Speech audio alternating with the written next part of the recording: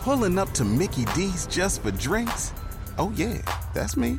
Nothing extra, just perfection and a straw. Coming in hot for the coldest cups on the block. Because there are drinks. Then there are drinks from McDonald's. Mix things up with any size lemonade or sweet tea for $1.49. Perfect with our classic fries. Price and participation may vary. Cannot be combined with any other offer. Ba-da-ba-ba-ba. Hello, everybody. This is Marshall Poe. I'm the editor of the New Books Network, and I'd like to tell you that we have a new and improved website. It has 2 new features that we think you'll love. One of them is a vastly improved search engine, so that when you type in keywords, you'll get a bunch of episodes really quick. The other is the ability to create a listener account. And in that listener account, you can save episodes for later listening. So you can create a kind of listening list. We think these features are neat and we think you'll enjoy them. Please visit the site today.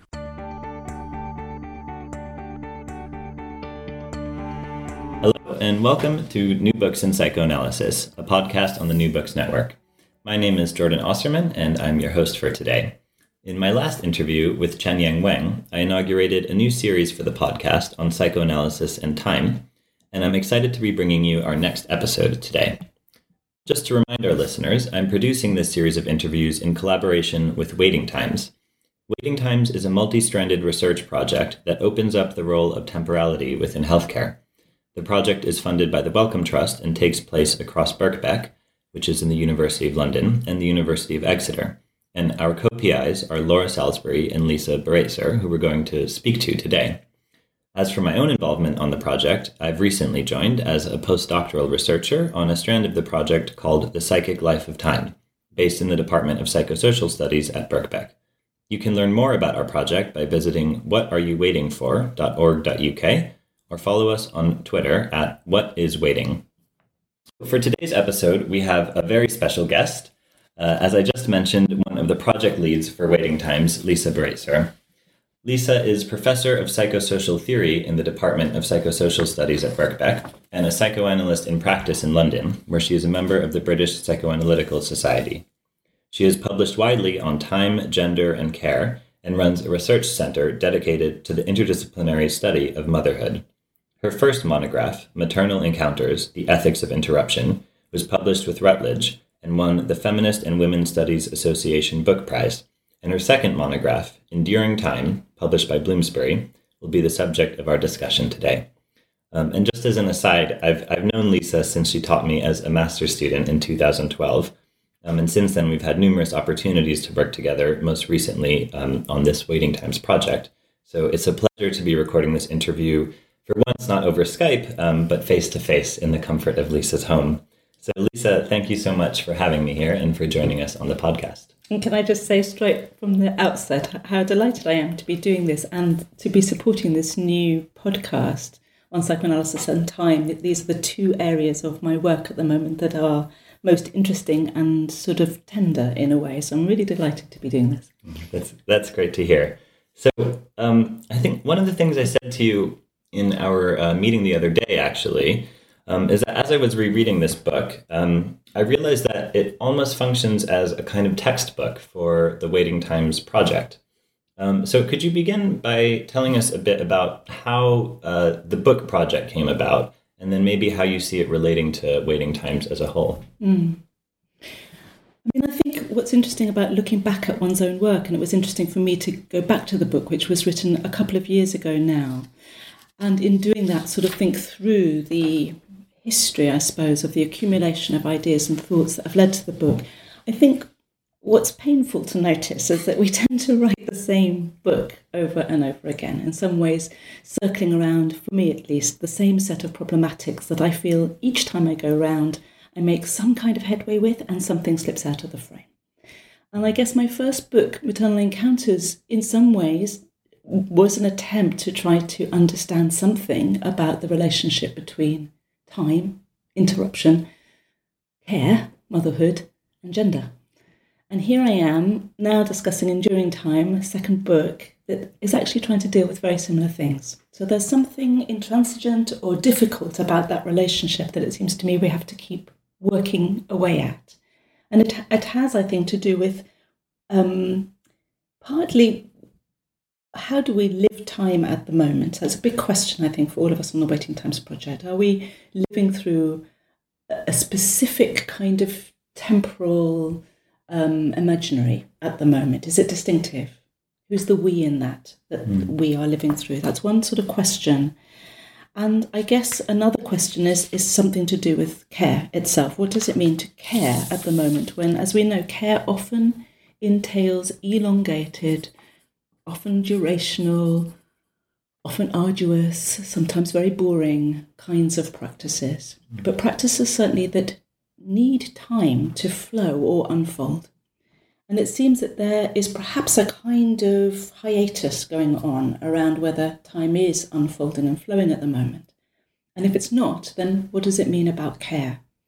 And somewhere in all of that, we have to address the fact that, for me at least, when we use the term care, we're always already referring to social practices, and social practices that are structured. So they're structured clearly by gender and clearly by race.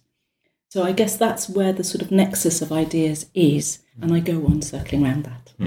And I guess once the book actually had come out, I had a bit of a eureka moment with my colleague Laura Salisbury. She's someone who I spent 5 years actually reading a contextual, historically sort of contextualized reading of Freud in a Freud reading group that together we'd set up at Birkbeck. And of course got to the very end, having supposedly read all of Freud, and both of us sort of looked at each other and said, it's time to start again. We sort of read it, but we need to read it all again. But out of that experience, we had a sort of close working relationship, and we had a sort of eureka moment in which we both realised at a certain point that both of us, in fact, had been thinking about elongated temporalities like waiting, like enduring, like staying, like persisting, like going on somehow, for Laura very much in the context of her work on modernity and in the context also of her work on Samuel Beckett. And I had been writing this book, and I think we both sort of suddenly realised that the kind of discourse around what does it mean to wait for healthcare, not just for care in general, but for healthcare, had a particular resonance and salience at the moment, at a time when, the NHS, as we know, is routinely narrativized as being in crisis or on its last legs or dying or about to collapse, these kinds of narratives. And I think we both wanted to think in a more complicated way about what these forms of temporal extension, this kind of relationship between something like waiting and something like care, might have to offer back to a discourse in which waiting is only ever a form of abandonment and an uncaring practice. We know that actually healthcare is absolutely seeped in different forms of offering elongated time in order to do something we call caring. So before we go more into some of these issues that you touch on in the book, I think the listeners might actually be interested as well in your own kind of biography. So I was wondering if you could touch a bit on your own career trajectory and kind of the various hats you hold and how that might have played into the writing of this book. I guess all of my working life, I've been interested in how we make things together. I would say that's actually what structures a lot of my thinking. And by that I mean what forms of generativity arise in collectivities or in relation. So what's the relation between generativity and relationality? So the first 10 years of my career actually was spent working in the theatre and in a kind of form of theatre in which something got made together. And I was very interested in what kinds of working practices need to evolve in order to support one's capacity to make something anew, something that arises new in the world out of a nexus of relations. And I guess mothering is, also one could think about mothering as a practice, if you like, of how to support the arrival and the growth and the generativity of something new in the world that is essentially a relational and collective practice. At the time that I was thinking about the first book, I was working actually in a psychotherapeutic project. I had trained by then, I did an early training alongside the theatre work, and I was working in a project, it was a Department of Health funded project for mothers in psychological distress. And I noticed that mothers said something very specific. They tended to be mothers who'd had multiple forms of emotional, physical and economic deprivation, and were struggling with motherhood, as one would in that situation. And they said many times, having children saved my life. There are lots of ways we can understand and hear that phrase, but I heard it as a kind of way in which a child might constellate a mother anew. In other words, these were women who were saying, I now have a life in a way that I didn't feel I had a life before, because of the way I'm constellated by this other we call a child. And so that led me to want to go into the university, back to the university, if you like, for the first time in my adult life, to say, I don't understand that phrase and I want to try to think about that. And it happened at the time that I'd also had my own children. And so I was trying to understand the ways that a maternal subject arises, if you like, out of what we might call a feminine subject. Like something new arises in the lives of women. And it's not just a child. It is a new form of subjectivity. Now that idea is hugely problematic in the history of feminist thinking, partly because of old debates about essentialism, but also because it's very hard to get hold of a maternal subject. She disappears in theory, in theoretical thinking, as one attempts to grasp her, because in some ways she is defined through her capacity to give form to life, but to remain formless. If we go right back to Plato and think about the Cora. So the history of Western philosophy is a history, if you like, of the maternal being a kind of principle that gives form to life, but doesn't take form. And so there have been numerous sort of debates and attempts to flesh out a subjectivity of her own, if you like, a maternal subject that can have a subjectivity of her own. And that's a difficult philosophical thing to grapple with. And in the history of psychoanalysis, it has its own, the maternal subject also comes in and out of focus as various figurations. She's there to be left, for example, as Irma Furman said famously, or in Kristeva's work, that there are lots of articulations of the ways that mothers, in a way, disappear at the point that they appear. So I was concerned with how to sort of write the maternal subject back into being through that early work.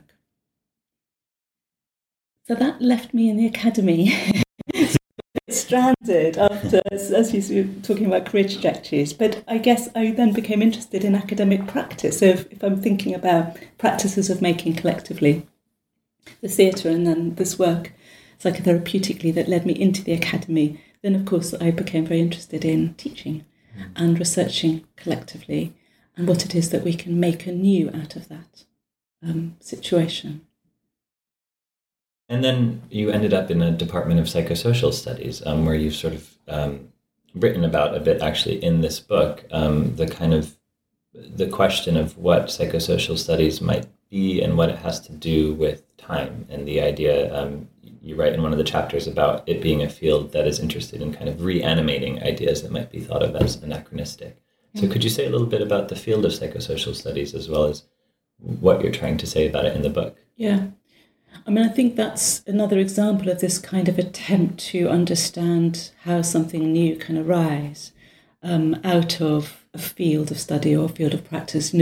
Social psychology is already bedded in and has its own genealogies, its own histories, its own authors, its own canon, and so on, and as does the field of psychology and the field of sociology.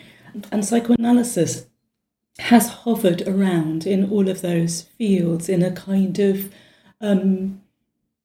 it's like an ambivalently attached to object, I think. I think it's pulled into focus at certain times in academic thinking, especially, for example, Lacan became very important in people's thinking in a sort of post-structuralist moment, and then it gets pushed out again. And you see Klein making an appearance and pushed out again, and Winnicott being useful to think certain things through and pushed out again. So I think there were a group of us in a social psychology department, basically, in psychology at Birkbeck, who became very interested in re-articulating again what psychoanalysis might have to offer to think about the relation between psychic and social life at a time when to engage with psychoanalysis was really very unfashionable and in some ways suspect in the academy. Didn't have a lot of valency.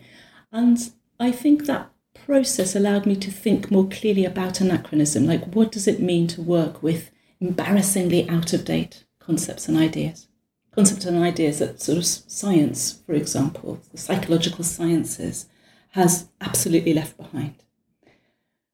And in the book, actually, I turned to the work of Michel Serres, the French philosopher, to try to think about contiguity in the ways that ideas that are seen to be out of date, which actually requires one to have an idea about what the now means, that somehow the now is always in date.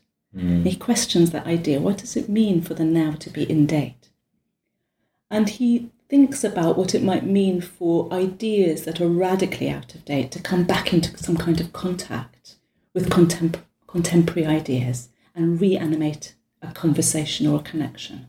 He uses this wonderful idea about the baker kneading dough. Bread, Yes, the idea of time that actually folds in on itself and gets reworked. Time itself gets reworked in that process, not just the concepts. And that was a very helpful idea for me to think about, kind of model, if you like, for what psychosocial studies might mean. What does it mean to sort of seed a new field at the moment, to claim it's new, when so clearly all of its resources are drawn from other literatures, sort of histories of thinking about the relationship between internality and externality. We can go to Immanuel Kant for the beginnings of those kinds of thoughts. So it was important to me to have a sort of way of understanding how to be in a field that was claiming to be new, whilst it was actually dealing with, rightly so, the contiguity between new and very old ideas. And I think in the book I try to work that through particular concept, that of psychic reality, that even in psychoanalysis to some degree falls out of currency, but is brought back into currency through the work of Judith Butler, where she sort of tries to think about Freud and Foucault as having a relation to one another, to think the human subject. It's a very difficult thing to do. That's not an obvious connection in some ways. And so I use what she's done as a model for thinking about the field of the psychosocial. Right, and you kind of describe that as a process of kneading, using that kind of Michael Serres idea itself, right? Yeah, because I think what the book is partly trying to do is to try to understand what it might mean for time not to be in motion, or time and motion to be uncoupled from one another. So forms of stuck time, basically. So time that is felt at least to be unbearably sluggish, not just slow, but not moving on at all. And so I wanted to use Serres's idea to think about, in that instance, time that doesn't flow as such, but still one can make a relation between past time and current time and possibly even future time through this kind of topology that he offers us. So the way in which times might touch one another and affect one another, but not through the historical flow of time. There's this great anecdote you have in the book about going to an IKEA, if you remember this bit, and seeing a daybed that resembles a psychoanalytic couch. And you say something about what this moment you reflect on what this moment might have meant, and it seems to play a role in also thinking about what psychoanalysis is doing in the book. So I wonder if you could say a bit about that. Well, I'll recount the anecdote, because I think probably everyone's heard it. Story, yeah. So IKEA, the sort of bastion of melamine, I think I say in the book. So, we often find ourselves having to provision, especially if you have children. And so this kind of experience of going to IKEA is a ubiquitous experience.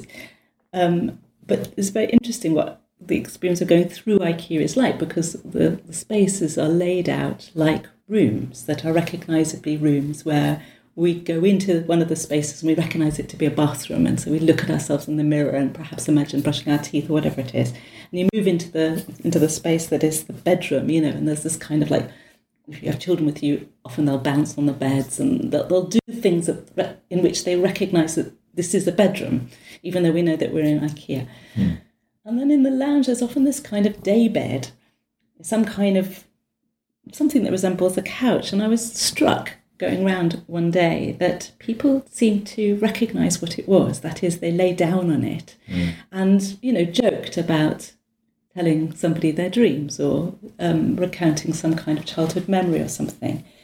And I was very struck by how psychoanalysis is an anachronistic practice. Very few people continue to practice 5 times a week couch-based analysis in its most traditional form. I'm one of them, and the people in the British Institute do, but it's a very small part of mental health provision, for example, going on in the UK at the moment. I mean, small, I mean infinitesimally small.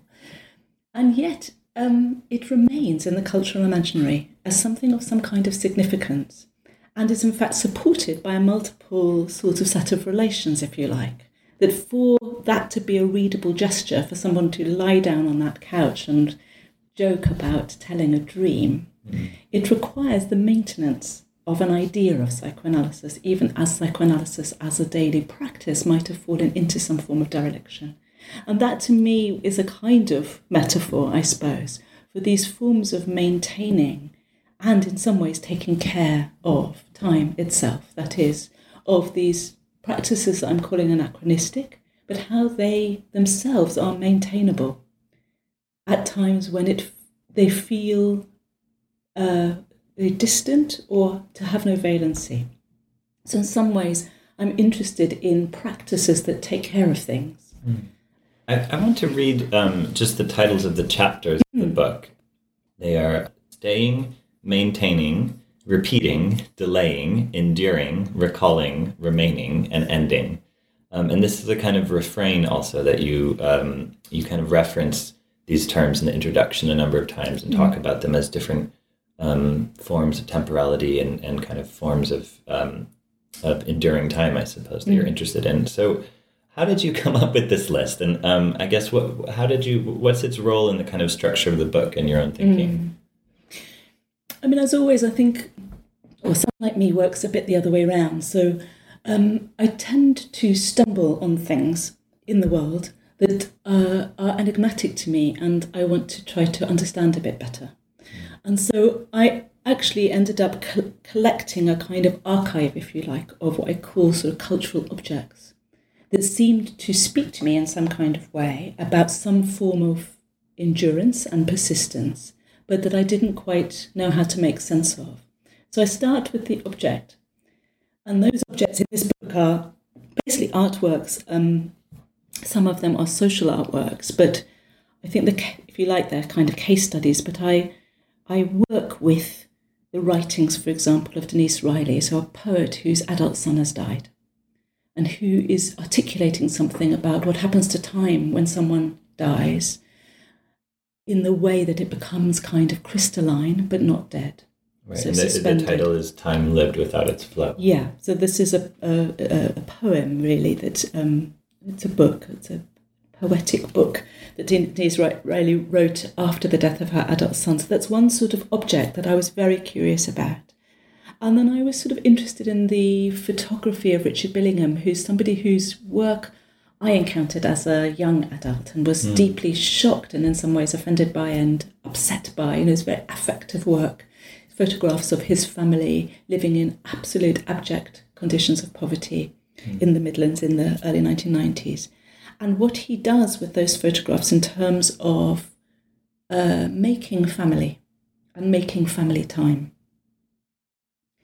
So it was another sort of bit of the archive. I was very interested in the work of Merle Ladman-Ukeles, who is a performance artist, I guess, who was one of the first people to change nappies in the art gallery, and was very interested in, I guess, what has been relegated to be women's work, historically, dusting, literally, maintaining the art gallery, who gets to clean the vitrines, and then ended up spending decades as the artist in residence in the New York Sanitation Department. And she remains the official unpaid artist in residence, is that right? Yeah. So it's a kind of extraordinary body of work, which we can come back to, and so on. So there are a number of different case studies in the book that seem to me to speak to experiences of care, relationality, and a form of endurance that led me to try to think about, I don't know, the times we, in inverted commas, are living in, and whether there was a relation between this kind of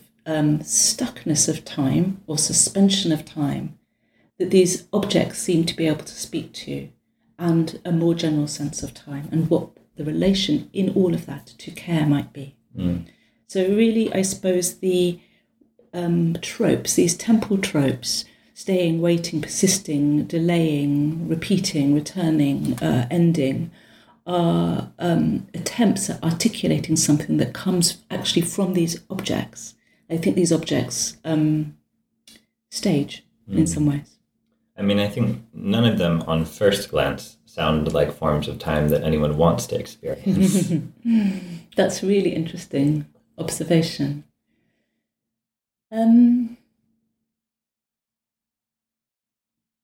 I suppose that's the question, isn't it? I think they are often forms of time that feel obdurate and extremely difficult to bear. But they are quotidian forms of time. Anyone who's spent time with young children, day after day after day, will know that this is how time is when you have young children. Anyone who's incarcerated, and there's a chapter in the book around solitary confinement, but very extreme, extended, someone who spent 42 years in solitary confinement, that time miraculously and through enormous courage was endured. I suppose the process of coming to an understanding politically of having belonged to a political generation that can't be grasped at the time and can only be grasped after the event is very painful. And I work with Luisa Passorini's book, The Autobiography of a Generation, to try to think about political and personal time and the delay involved in becoming part of a political generation. It's an extremely painful experience to look back at a political moment and have to think about what was managed, what was successful, and of course, in most political moments, what hasn't been achieved. And so I suppose they are forms of time, as you say, that have to be endured, but are endured. They just are. They are lived. I think you make a real kind of argument for an ethical dimension to this as well, in terms of you kind of say, you suggest that you want to distance yourself from theories of time that emphasize rupture or dramatic change, and that there's something ethically vital about being attentive to these forms of time. Could you say something more about that? I'm going to do a bit of a kind of sort of very broad brushstroke attempt in the beginning of the book to sort of delineate some trajectories, I guess, in political theory over the last, say, 15 or 20 years towards different ways of understanding how social change, political change comes about. And one, I suppose, is the kind of theory of the event that comes through Alain Badiou's work, which I'm very interested in and curious about and have written about in other work. And the other is the philosophy of becoming that comes through Deleuze's work largely. And I suppose, for me, they are forms of Boy's theory. That's a difficult thing to say, but what I mean by that is they are theoretical trajectories that give primacy, if you like, to change happening through some form of movement. And I am interested in exactly these practices of change that happen through the impossibility of moving on.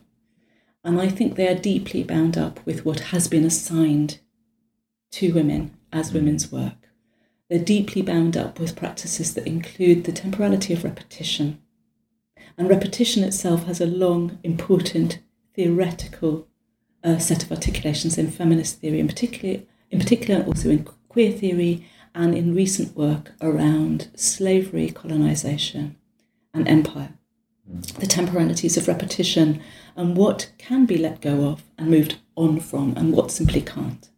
So important theoretical contribution that I borrow in the book is from Christina Sharp, whose, I think, book In the Wake has proven extremely fertile, if you like, fruitful piece of work for many people because she articulates so clearly and so painfully what it means to get hold of the idea that we all live in the wake of slavery, and actually the ethical task is to go on living in its wake, that is, knowing that that is what we do, that we're none of us outside of those frameworks. And I suppose I'm interested in the ethics then of going on and noticing that going on itself is a form of both change and care. And I suppose that might well take us to psychoanalysis, because one needs then a theoretical articulation of how that really works. And I suppose psychoanalysis does offer us a resource for thinking at least about psychic change as having a relation to time, especially the time of repetition. We can go into the different offers that psychoanalysis makes in terms of thinking about time, psychic life and change, but also, oddly, a practice that could loosely be thought about as care. Mm. I don't know about you, but I'm very busy and I don't have a lot of time to cook. That's why I subscribe to Factor. Eating better is easy with Factor's delicious, ready-to-eat meals. Every fresh, never frozen meal is chef-crafted, dietitian approved, and ready to go in just 2 minutes. You'll have over 35 different options to choose from every week, including Calorie Smart, Protein Plus, and Keto. These are 2-minute meals. Factor meals are ready to eat and heat, so there's no prepping, cooking, or cleanup needed. They're flexible for your schedule. Get as much or as little as you need by choosing your meals every week. Factor is the perfect solution if you're looking for fast, premium options with no cooking required. Sign up and save. We've done the math, and this is important. Factor is less expensive than takeout, and every meal is dietitian approved to be nutritious and delicious. Head to factormeals.com/NBN50 and use code NBN50 to get 50% off. That's code NBN50 at factormeals.com/NBN50 to get 50% off. It's really interesting, actually. It would be nice to talk a bit about how this might be theorized within psychoanalysis, because I guess there is a kind of tension, actually, if you look at, for example, potentially some of these so-called boys theorists, the Lacanian kind of emphasis on this idea of the act or the cut or a kind of radical rupture as some kind of break within the long kind of time span of psychoanalysis versus, I think, something else that you might be trying to emphasize here in the book. Yeah, I mean, the obvious sort of extension, supplementation to that Lacanian cut would come from Bracha Etika's work, actually. I suppose what I've drawn from it that's important to me is an idea that, of course, the subject cannot emerge other than through some form of loss, castration, cut, whatever, however you want to articulate it. But that process of differentiation is supplemented by something else. She calls it sexual difference, actually. But what she means by that is that there is prior, we could say prior or alongside, I'm not sure exactly. For her, it's figured as prior because she uses the late stage of intrauterine life as her model, although I don't think she's just talking about the materiality of pregnancy. But the idea that there is a co-affecting, co-emerging subject and not yet subject in terms of what is the entity, if you like, in the late intrauterine period, the not yet mother and the not yet child, if you like, come into being through this, she calls it border linking, but let's think of it as a space, really, a space-time of withness, she calls withness. And so in a way she's saying there's a profound experience of hospitality prior to the cut that we can't be severed from. We don't lose it. It is maintained and remains as the capacity for transsubjectivity in later life. So that to me is a very important thing, the permanence of the non-severance of the self from the other as an element of psychic life that is structuring. It's as structuring as the other primal fantasies, castration, seduction, primacy. In a way, she supplements that Lacanian model with another scene, which is what she calls the matrixio. Now, that seems important to me, the supplementation, because it offers us something we never lose. And of course, I'm interested in these permanent states of connection that work alongside the necessity for separation. Mm. And so it fleshes out, if you like, a kind of broader, more generous, more generative, you could say, theory of psychic life. Mm. I don't know if you use this term in the book, actually, but it makes me think of the psychoanalytic concept of holding. Mm. The Winnicottian concept. Yeah, the Winnicottian concept, yeah. I think the thing about the Winnicottian concept is that holding comes in at the moment that Winnicott offers us the idea of falling. Mm. Yeah, that there is a primary, I think, I'm not a Winnicottian expert, but I understand it to be a primary experience of annihilation prior to the ego even forming. That holding, in a way, comes to allow the ego to become nascent. And I suppose Oettinger's model is that in the beginning, if you like, is not annihilation. In the beginning is witness. Interuterine life is an experience of coming into being, always already in the presence of another, and that other is always already feminine. Yeah, we are still more or less gestated in bodies that may come to signify as feminine. So that is a slightly different idea, I think. It's a different substrata to psychic life from holding that does something with falling. Yeah. And, I mean, this is not a traditionally clinical book, but do you think that this perspective has some implications for clinical psychoanalytic practice? I think we'd have to move away from Oettinger because I wouldn't want to sort of promote. The book is not dealing centrally with that as the model. I suppose maybe the kind of the themes in the book as a whole, rather. Yeah. I think the clinical contribution that the book tries to make is it tries to understand the different sort of strands of psychoanalytic time. So memory being what is laid down that we're not severed from, working through, which is the form of time and psychoanalysis, which is about, if you like, approaching what we're resistant to knowing about again and again, if you like, with no memory or desire. So this repetitive capacity to go on again and again, sort of through periods of stagnation, but with an acceptance, and Chris David sort of articulates it like this, of the drives, although they're repressed by the transference, still being sort of at work. And then the psychoanalytic time that's about the dissolution of the transference, which is about the ending of an analysis.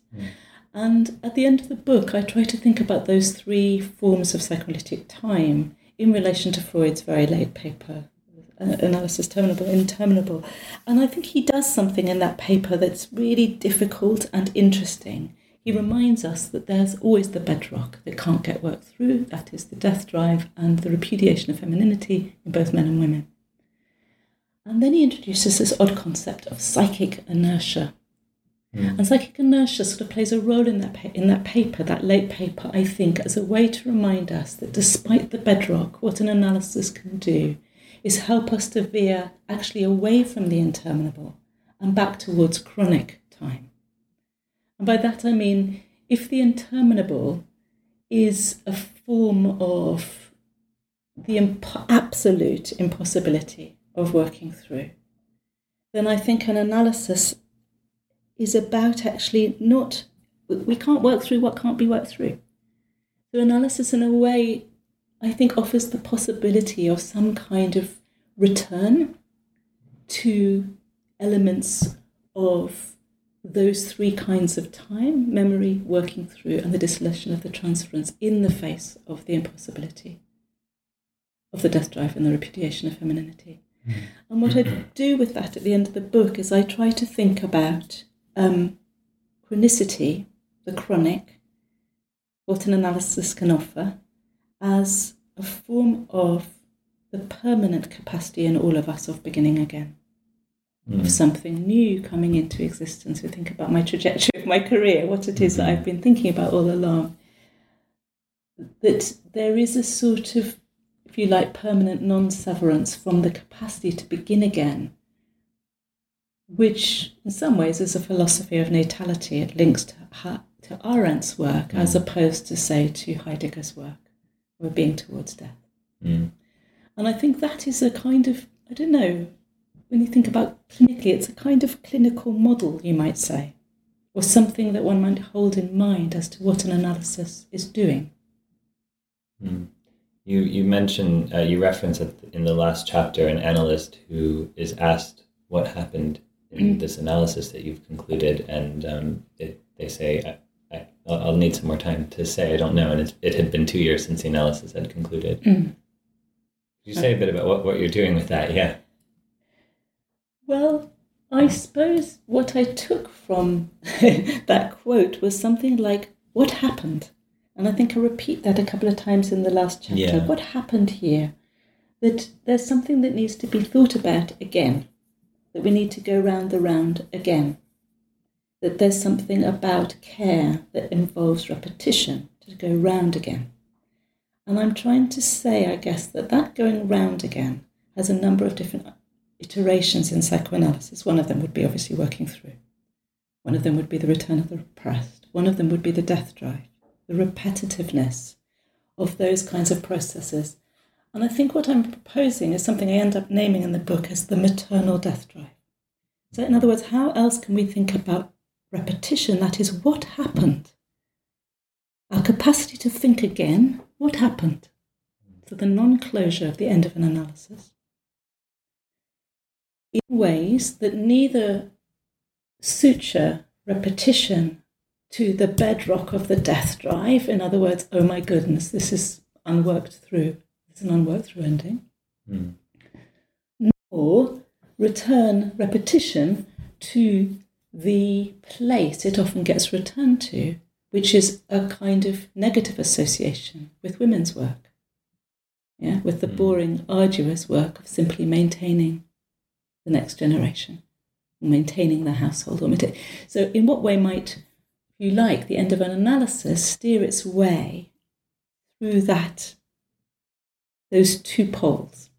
And I offer this idea of a maternal death drive as a way to think about repetition that includes within it, the maternal principle, that is the unfolding of one life in relation to the unfolding of another. We think about the maternal as that, but still bound by, if you like, the law of repetition. So it's a death drive. The ending of an analysis needs to deal with the fact that the analysis is ended and you live on, if you like, beyond the life of the analysis. If you like, psychically beyond the life of your analyst. So it needs to deal with ending, but perhaps there's a way to think about that ending in a different way. That I call the maternal death drive, which is a kind of repetitiveness, but in the name of beginning anew. Is that making more sense? Yeah. Do you have a favorite case study in the book? It's a good question. I have a case study that I find unbearable still to read because it is an unbearable situation, which is the case study about Herman Wallace, and so he's a political prisoner, Black Panther, in prison for 42 years in solitary confinement in an American jail in Angola, and an extraordinary artwork that he and the artist Jackie Sumel made together over a 12-year period, which is called The House that Herman Built, which is an imaginary house for Herman to live in, and to some degree he did live in his imagination through those years of solitary. And it's a very important piece of political work that he and Jackie do together, but it requires going on knowing about what I think is impossible to know about, which is a kind of situation of permanent torture. It's torture without end. It's punishment without end. In fact, without ending. And a lot of the work in the book is about trying to say, are these practices of care, for example, going on knowing about what happens when someone lives in solitary confinement, not for 14 days, or 20 days, which is supposed to be the UN's suggestion that beyond that is torture, not for a year or even 20 years, but for 42 years, to go on knowing about permanent torture requires a form of care that actually is about going on knowing about what's impossible to know about. And I suppose that's the sort of case study in the book that is, I think, the most painful, the most difficult to read about. Yeah, absolutely. To think about. Well, and what do you think you learned from visiting that case study and kind of studying it so intensely? Well, it's impossible to think about that situation outside of its particular political valency. So I learnt about race. I learnt about the forms of punishment that racialization is and how brutal and sustained it is. And I guess something that Jackie taught me really, which is that I tried to write a book that wasn't about hope, that wasn't holding out an horizon of hope to counter an horizon of stuckness. And I think that she's right in the end to say, you have to embrace the politics of hope, actually, even as theoretically you might want to undo that. You know, that you feel theoretically what you're trying to do is to describe forms of time precisely that are not hopeful in their orientation. In other words, they're not orientated towards a future. In fact, that's what defines them as kinds of times that you're thinking about as careful. But I think Jackie pushes against that, and ethically she's completely right. Completely right. I remember you had said in a discussion earlier about, there's a bit in the book where you talk about Jeremy Corbyn, about the politics of hope, and how he kind of reanimated a political project that some might see as quite old. But I recall you saying that your publisher warned you might not want to put this in the book depending on the results of the general election. And now the general election has come and gone, and Corbyn has kind of witnessed a massive defeat. But you said at the time to your publisher, it's precisely the point whether he wins or loses that you want to put that in the book. Yeah. I think something, it's not my own politics, but I think something very, very important happened regardless of the outcome in Corbyn, whatever Corbyn signifies, but Corbyn's capacity to be prepared, if you like, to do the work that Michelle Serres is talking about, which is to put back into circulation a lexicon, a set of terms, concepts and ideas that had become embarrassingly out of date. I think it's extraordinary now that we're living at a time in which people can quite casually talk about the renationalisation of the railways, as if that's something that is desirable and possible, which of course both of those things are. And 10 years ago, I think that was impossible to even think about. It was laughable. It was embarrassing. It was anachronistic and out of date. And I think those are a very, very important legacy of the sort of shift away from a sort of accepted lexicon of the left. I mean, there'll be a lot of American listeners who'll be thinking about this as well in the context of the Democratic primaries and the presidential election coming up there. And, interestingly, this a similar thing that was unspeakable was this idea of universal health care in America. But I suppose one of the things I was wondering about is it seems as if one thing that Corbyn represented to a lot of people, and this may or may not become the case with Bernie Sanders as well, is this glimmer of hope and then a crushing defeat, and raising again this question of, well, what's the point of hope? Because something gets preserved that's taken care of in each iteration of that.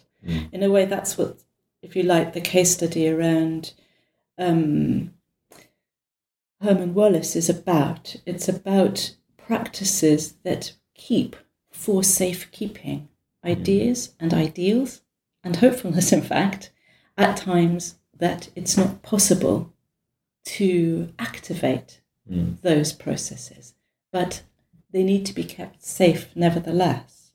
And so I feel as hopeless as I'm sure you do about the crushing defeat. But I think that's the time when it's most important to take enormous care over what it is that has been established, re-established, as embarrassingly out of date, that is actually completely efficacious and vital, that is again, in that moment of defeat, shamed, utterly shamed, and humiliated, and the danger is it gets chucked out again. And those are the moments when I think this careful practice that I'm trying to talk about, taking care of time, is the most vital thing to do. Mm. It also makes me think of the case study you have of Richard Billingham. And I was really struck by how, I suppose, I wonder if you could just say something about what you got out of his artwork, because you were kind of looking at these photographs, which could be quite difficult to look at, kind of depict enormous poverty and deprivation. But it was... there was something not necessarily hopeless that I think you seem to find in them, and that the artist himself also articulates in his own discussions about them. I mean, I completely agree with him. You know, his interest is to take a beautiful picture. And I think they're beautiful pictures. So that's the kind of bottom line in a way. I'm really interested in that project, partly because it's something that really took time. So, you know, Richard Billingham starts photographing his parents and his brother just after, I think, he comes back from art school, and he has very little money, and he's using very expedient kind of film and just getting it processed at kind of a local place that does it. There's no sort of architecture, if you like, of artistry in there. But he goes on, I think, over 6 or 7 years photographing his family. And I think there's something about that as a social practice, that he keeps in touch with them. And he sort of, as I said before, he seems to make family out of that practice of looking and noticing, even if what he is noticing is the stain on the wall, or his father sort of covered in vomit, or his mother's wonderful floral dress. All of those elements, if you like, become related to one another as elements of family. That is, of a fundamental connection that one can't rid oneself of, however much one would like to. That we're sort of caught in relational webs, a very simple idea, that are meaningful and that require a kind of maintenance, if you like, to remain functioning.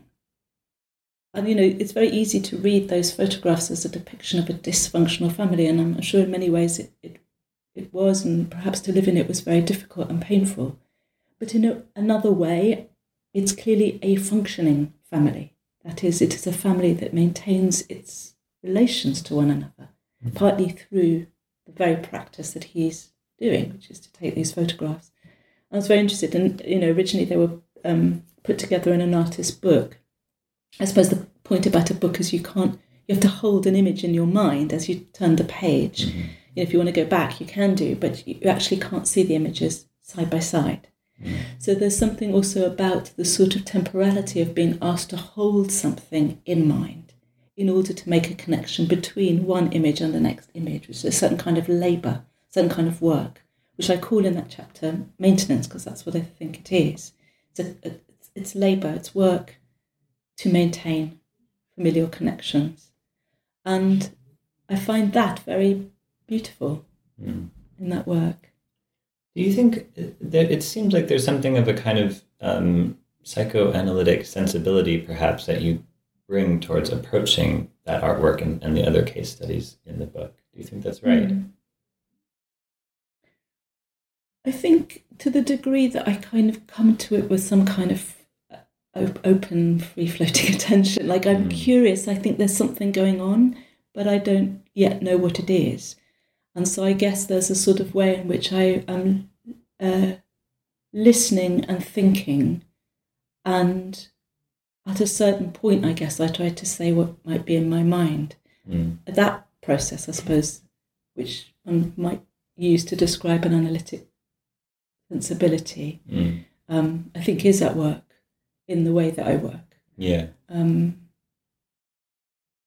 Yeah, I found that was also kind of the experience of reading it, is a kind of, it's not a traditional book. And I wonder if you could say something about actually the methodology, because it is, it's in some sense, it's quite impressionistic, but at the same time, it's also quite theoretically rigorous. I mean, I think in quite a lot of what I do, there's a point in which I feel there's something very urgent that needs to be worked out, and I don't think one should write a book unless there's something at stake in it. That means something that is constellating something in oneself. So something is being worked out or worked through in the writing of a book, which is why I think we probably do tend to write the same books over and over again. So for me, the sort of philosophical or theoretical parts of the book are as important as anything else, because I don't understand something and I'm trying to work something through. And I'm sort of grabbing, if you like, at whatever I can. So Bergson makes an appearance and Agamben makes an appearance. And, Serres makes an appearance, a completely different, kind of tradition, and then some bits of psychoanalysis. And so we go through. And so it's very eclectic in that way, because I have a problem I'm trying to find out how to handle and deal with. But at the same time, I have a tendency to throw myself off the subject, that I want to be on the subject and try and work it out. And at the same time, I sort of know instinctively that won't be where the answer lies. The answer will come through experience.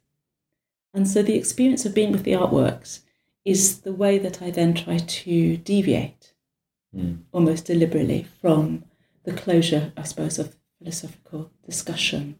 And so I suppose the book is some kind of, I think, rather messy or tense shuttling between, as you say, this kind of very intensive moments of trying to say, yeah, but what is time? What does it mean to have time or to run out of time? Or why do we always feel running out of time? What is, messianic time? What does, chronos mean? Like, what are these terms? How do we understand the lived experience of time in all of its complexity? And then there are these moments where I'm very, very, I feel it's very important to be in the everyday. But none of that will make sense unless we're tracking the quotidian, the ordinary, messy, everyday business. So in a way, the book is like the same distraction of mothering. Like, how do you write a book while you're trying to mother? Well, you have to theorise interruption, otherwise you're not going to get anywhere. Get off the starting blocks, unless you're going to hand your child over to someone else. So in a way, it's a working practice that arises, I think, out of interrupted lives, whether those are women's lives or lives of many people, lives of people living in poverty or racialized life, where you're not given the luxury of thinking something through over time. Yeah, you're constantly being thrown off the subject or interrupted or broken into in some kind of way in your thoughts. So it's a practice that emerges, I suppose, out of a kind of necessity that I try to make something of. That I know we're almost out of time, but that just makes me think, I mean, one of the things about that is, I guess on first glance, one might want to live a life in which such interruptions are minimized or are less difficult to bear. And yet it seems to be what you're saying is actually that there's something quite important about the types of thinking and the generative aspects of this type of interruption. And it connects a bit as well, I think, to this question of waiting times, which is a really tricky thing. I know all of us are attempting to navigate at different moments, which is, how could you possibly say that there's anything worthwhile about the idea of waiting when it comes to healthcare? I wonder if you could say something kind of visiting these things that seem kind of that most people think need to be fixed or done away with, and saying, well, maybe there's another way of looking at it. I mean, I wouldn't want to valorize the sort of forms that interruption take too quickly. I mean, it's painful and irritating and upsetting to be interrupted all the time, both in terms of a whole life project. So think about Elizabeth Povinelli's work, thinking about what it means to be constantly thwarted, basically, in a life project for reasons that could be fixed, actually, that are to do with the way that this late stage of capitalism is working. So I wouldn't want to valorize that. These are painful lives. And I think it's difficult, as you say, to make the argument that we shouldn't, it's not about shouldn't, but that one wouldn't want to aim primarily to reduce unnecessary waiting in relation to care. You know, if you're waiting for care and you are in pain, you are in a state of anxiety, you need treatment, and you have to wait for it, it's simply an agony. So there's no way that one will want to deny that. But if we really drill down to what we understand by care, including many forms of healthcare, then they just do require waiting. I mean, the care itself. However well-funded the healthcare system is, or whatever. Mental health treatment, like we're talking about psychoanalysis or psychodynamic therapy or forms of treatment of depression and anxiety that simply need the offer of time, a kind of bounded time, but nevertheless an unfettered time, an interval of time, is more or less what the treatment is. It is punctuated by what we think of as the interpretation. But it is a willingness of someone again and again, reliably, to sit with you. Yeah, that's what therapy is. So how come we can't value that and make time for it? And, as you know, in the project, The Other Sites are general practice, which has become more and more about managing chronic conditions and unexplained medical symptoms. This is the majority of GPs' work. I mean, so most people don't go to the GP and get a quick response and not have to go back. Most of us have to go back and go back again. And so we build up a relationship, and it's the offer of somebody who's there thinking and with the door open and prepared to do that again and again and again in those chronic situations. That is what care is. So, and as you know, the end of life is another really good example of ways in which nothing is going to be cured. If you're in a hospice situation, you're outside of the realm of cure. You're in another realm in which having time, takes on a completely different meaning.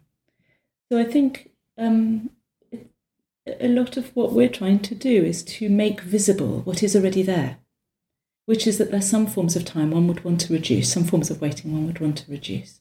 But there are other forms of waiting one would want to really try and increase, to have more therapeutic availability would be a good thing, a really good thing. But to do that, we have to understand that therapy is a treatment of giving time to a situation, part of it.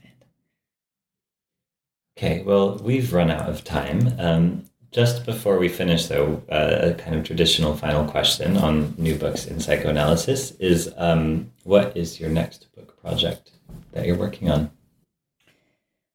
I'm working on a collaborative book, a co-written book with a number of different health practitioners about waiting and care in their very busy and stretched lives, where I may be able to bring some of this kind of thinking and theoretical sort of underpinning around questions of elongated temporalities, their histories, their meanings, into a dialogue with those who are working at the front line in situations where they feel often they are both pressed for time, don't have enough time, and time is always running out, and yet are compelled and want to be making an offer of time in the ways that we've just described.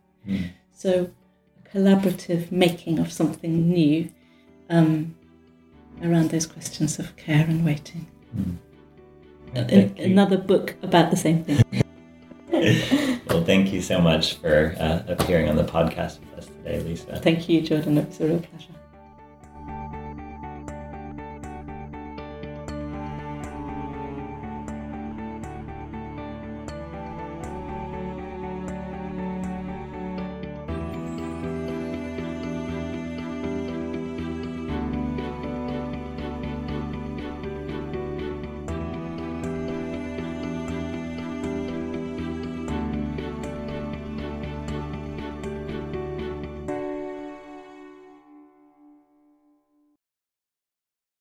Lucky Land Casino, asking people, what's the weirdest place you've gotten lucky? Lucky? In line at the deli, I guess? Aha, in my dentist's office. More than once, actually. Do I have to say? Yes, you do. In the car before my kids' PTA meeting. Really? Yes. Excuse me, what's the weirdest place you've gotten lucky? I never win and tell. Well, there you have it. You can get lucky anywhere, playing at LuckyLandSlots.com. Play for free right now. Are you feeling lucky? No purchase necessary. Void where prohibited by law. 18+. Terms and conditions apply. See website for details.